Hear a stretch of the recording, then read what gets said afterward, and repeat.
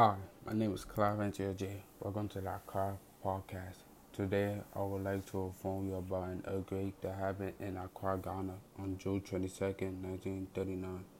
For this outrageous earthquake, it resulted in a 6.5 magnitude quake on the Richter scale. An earthquake occurs when there is an interaction between two tectonic plates at the boundary when Accra sits on the top of the African plate. Many people will ask, how did the earthquake occur? Well, I'm here to tell you. As I said before, earthquakes happen when there is an interaction between two tectonic plates at a boundary. Accra sits between two tectonic plates, the Russian plate and South American plate.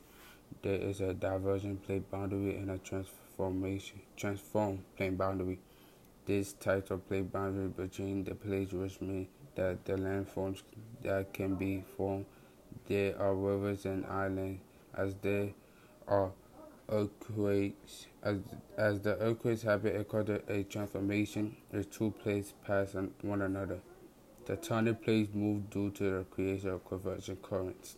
Convection currents are created by the cycling of liquids due to change in heat and density. When a liquid is heated, it becomes less dense and will cause it to sink. Then, as it cools down, it becomes more and will cause it to rise. This creates a convection current because the convection current is the Earth's mantle moves the tectonic plates and it builds up pressure that suddenly releases, causing earthquake. The impacts of the earthquake affect a lot of people and cause some long-term effects that cannot be fixed. The earthquake has some serious impact on Jamestown, a suburb of Africa. The earthquake caused damages to the surrounding area that caused a lot of money to be spent, and which totaled up to $30,000.